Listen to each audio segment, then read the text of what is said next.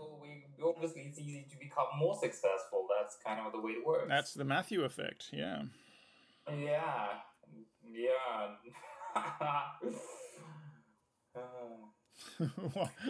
Why is that so funny?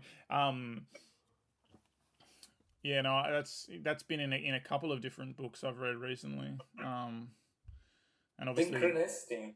yeah, and obviously Jordan Peterson talks about it all the time. Yeah, he does.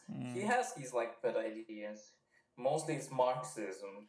Well, it's like it's if anti-Marxism. you give him an opportunity to talk about Marxism, he'll be like Marxism. Yeah, and postmodernism, obviously. Yeah. We kind of fine, but like, okay, we got it, right? Yeah. Well, I mean, I find it. It's a very interesting. Sorry, go on. Yeah, I see that as a pitfall for. Like basically for me, it's like a measure of the worth of the person as in intellectual ideas.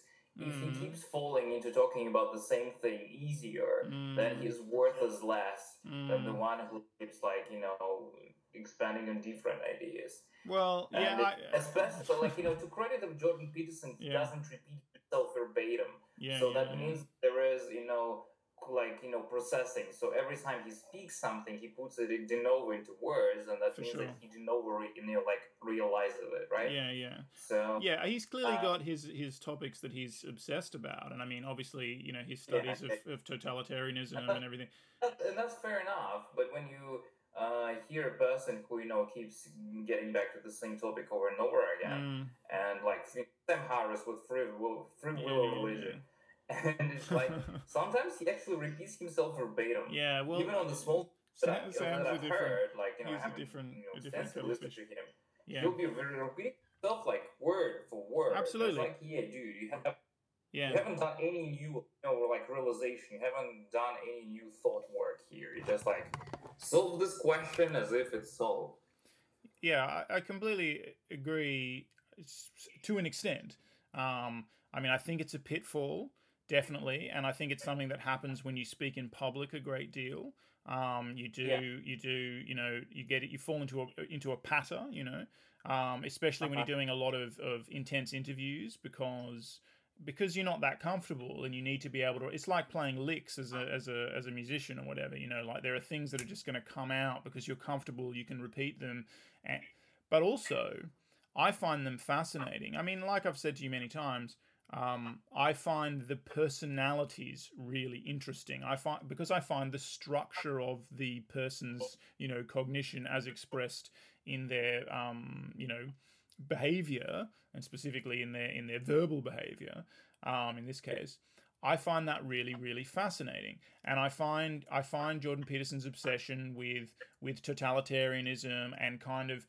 Especially when he first came onto the scene, which is only like a year and a bit ago in terms of suddenly became famous, suddenly was a big thing on YouTube. He was really stressed out at the time, obviously. Like he was under the gun, he was in these public debates, he was thinking he was going to lose his job. Like he was really worked up. And of course, that all went into my Jordan Peterson model. Was that he was, quite anxious and worked up and overly emotional and all that kind of stuff. He's now kind of rebounded and he's in a different space, I think. Like he seems really, really comfortable in these interviews and he's so lucid. But, I got that impression that he had scared himself studying totalitarianism and now he sees it wherever he looks kind of thing, he was being pretty over the top about some of the stuff, I think. And I definitely think that was something that decreased his worth in your lexicon. I wouldn't say it that way, but I find again, him being a product of his time, the whole anti-postmodernism thing in the obviously that was contemporaneous with postmodernism, but you can read a lot of really interesting writers like Peter Medawar and obviously people like Dawkins and stuff were formed in this crucible of the anti-postmodernism, anti-relativism, pushback against all that kind of stuff. So I find it interesting for a variety of reasons, and of course this will be the last thing before you can speak. Of course, I'm really fascinated by people who can translate diverse ideas into coherent frameworks. You know, this is my thing, and there are better and worse ways of doing that. Yeah, and it's not the same as like seeing postmodernism or fascism or whatever everywhere you look. It's very different from that, but it's somewhat akin to that. And he is very much this guy. Like he doesn't know he's practicing my philosophical framework, but he is, and because he's looking at archetypes and all of that kind of stuff, and he's relating it to modern empirical science, and he's an integrator, and that's what's awesome about him, for me. Integrator. Yeah. Okay, fair enough.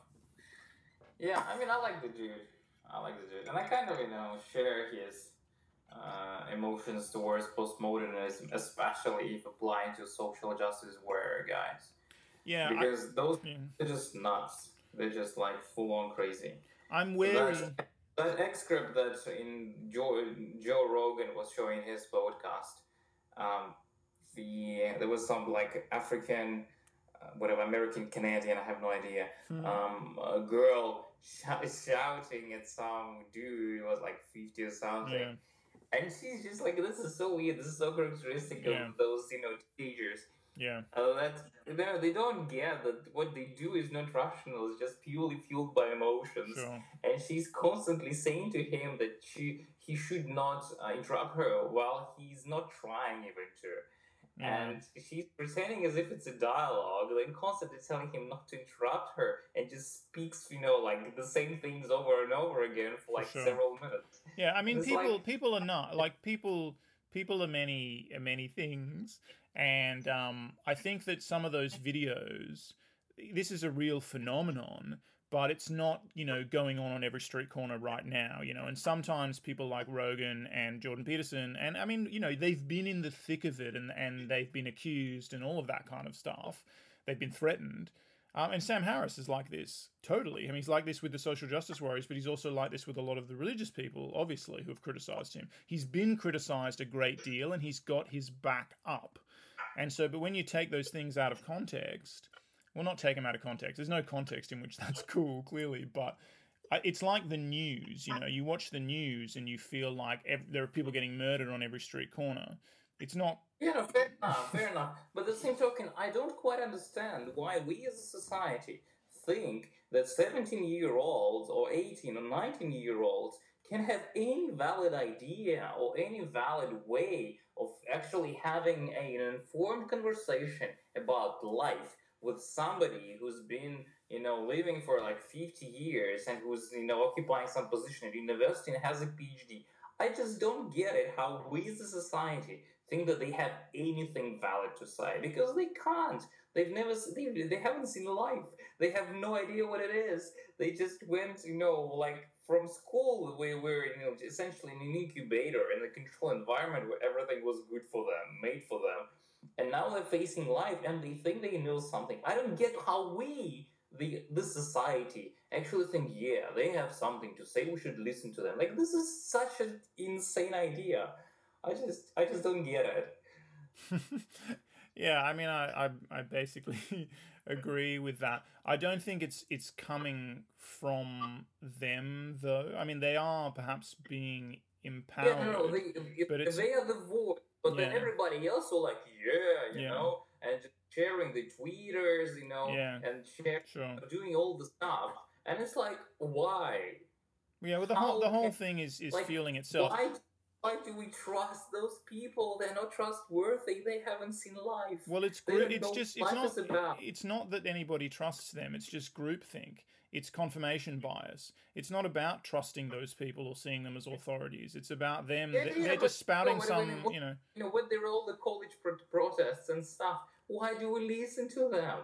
In what sense listen to them?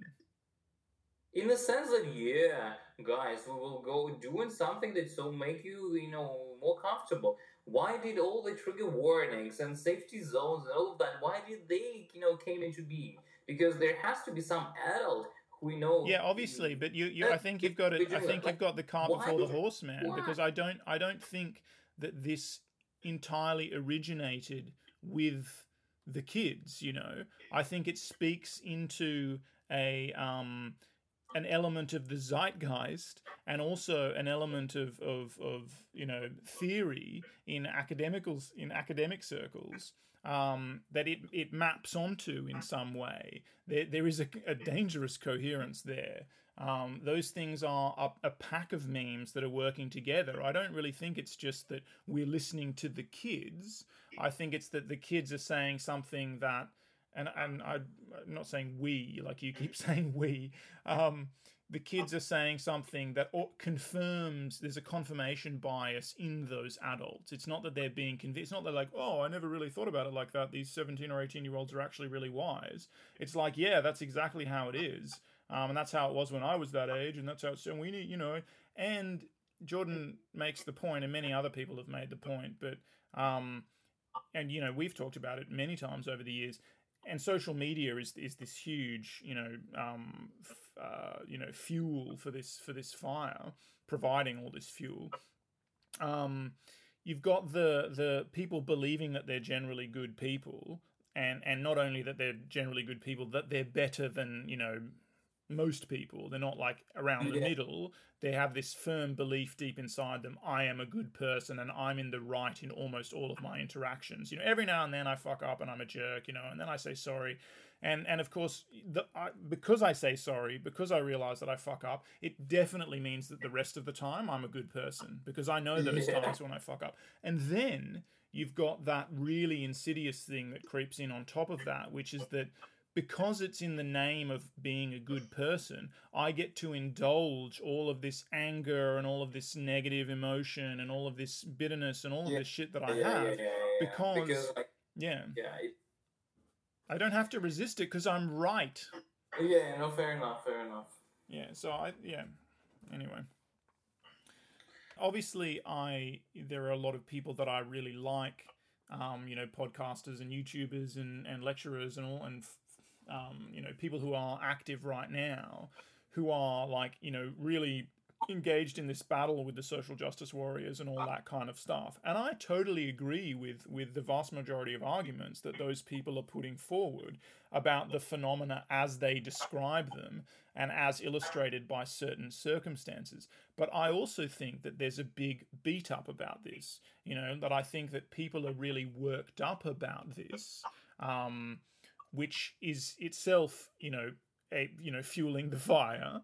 I think that whole like drawing massive amounts of attention to it, and again, not that it shouldn't be, like inappropriate behavior and stupidity should be criticized, but I think that there is a kind of level of almost histrionics amongst some of the advocates of free speech. This is a public lynching. It breaks people's lives. Sure. And we thought that we've dealt with it like in the end of 18th century, beginning first half of 19th century. That we've dealt with public shaming and public, how they call the I don't know the English term. Basically, like societal, social executions.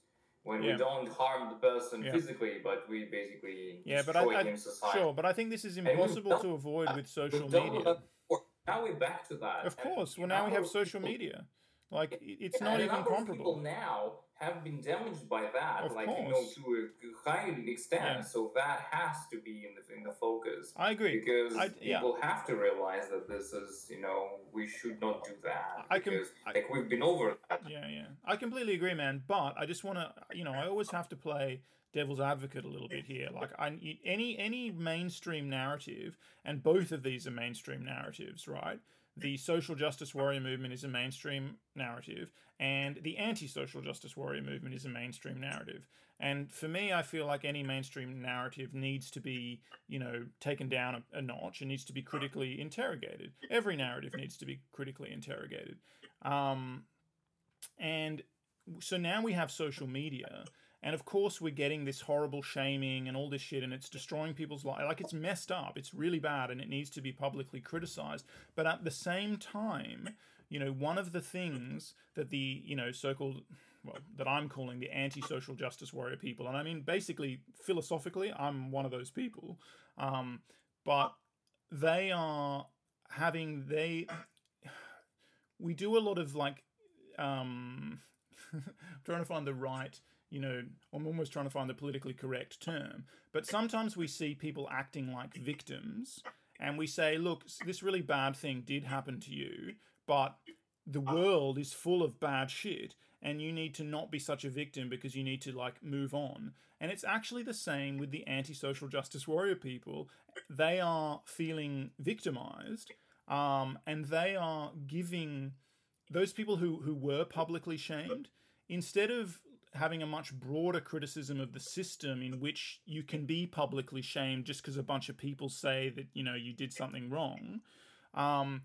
It's much easier to direct your ire at the people who inappropriately said that this person did something wrong, rather than look at the whole system, which needs to evolve in order to cope with the fact that we have social media and public shaming is going to be ubiquitous because people are people. So we have to build in resilience. It's not going to be ubiquitous. We change the morals, and then we change that. The vehicles for public shaming existed for forever, but we didn't have that much in the 20th century, because we dealt with that. Like, we had a whole movement against that. And then people were like, yeah, okay, we changed into a dignity-based culture. And then we did change into the dignity-based culture. But now we're moving away from the dignity-based culture. And the idea is to get back to dignity-based culture. The idea is to understand that if you get offended by words, it is your problem. Yeah, it's not somebody else's problem. That's the same, like in reverse. It's got to be the same in reverse. It's not the same. It's not. There is a difference. There is a difference, and the difference is that if you get offended by words, there is no harm. But if somebody fires you, there is something that you cannot alter by just altering the way you for sure. But that's because of the reaction. That's because they have repercussions. No, I totally agree. I haven't disagreed with that. But what I'm saying is, again, I'm saying critically interrogate the mainstream narrative. There's also a problem with the fact that the person got fired because somebody said something about them. It's not just the person having said something about them. So you cannot go back. I've overstepped a number of times in this conversation already by saying, it will be ubiquitous. It might not be ubiquitous. It need not be ubiquitous. And it's not the same either. Of course, it's not the same when people are offended by words and when they're fired. I'm not saying it's the same. I'm saying it's a product of the same phenomenon, which is people taking words too seriously. And I just really want to say that you cannot go back. You can't go back to the culture of before because you didn't have social media then. There is no going back. So you have to move forward into a more, enlightened approach to the fact that there is social media and that there is a greater propensity or a greater, faculty for public shaming than ever before. Yep, I agree with that. Well, I'm glad we're in complete agreement, as always. Yep, usually we are. At the very end, we realize that. Yeah. Give me 3 minutes. Sure.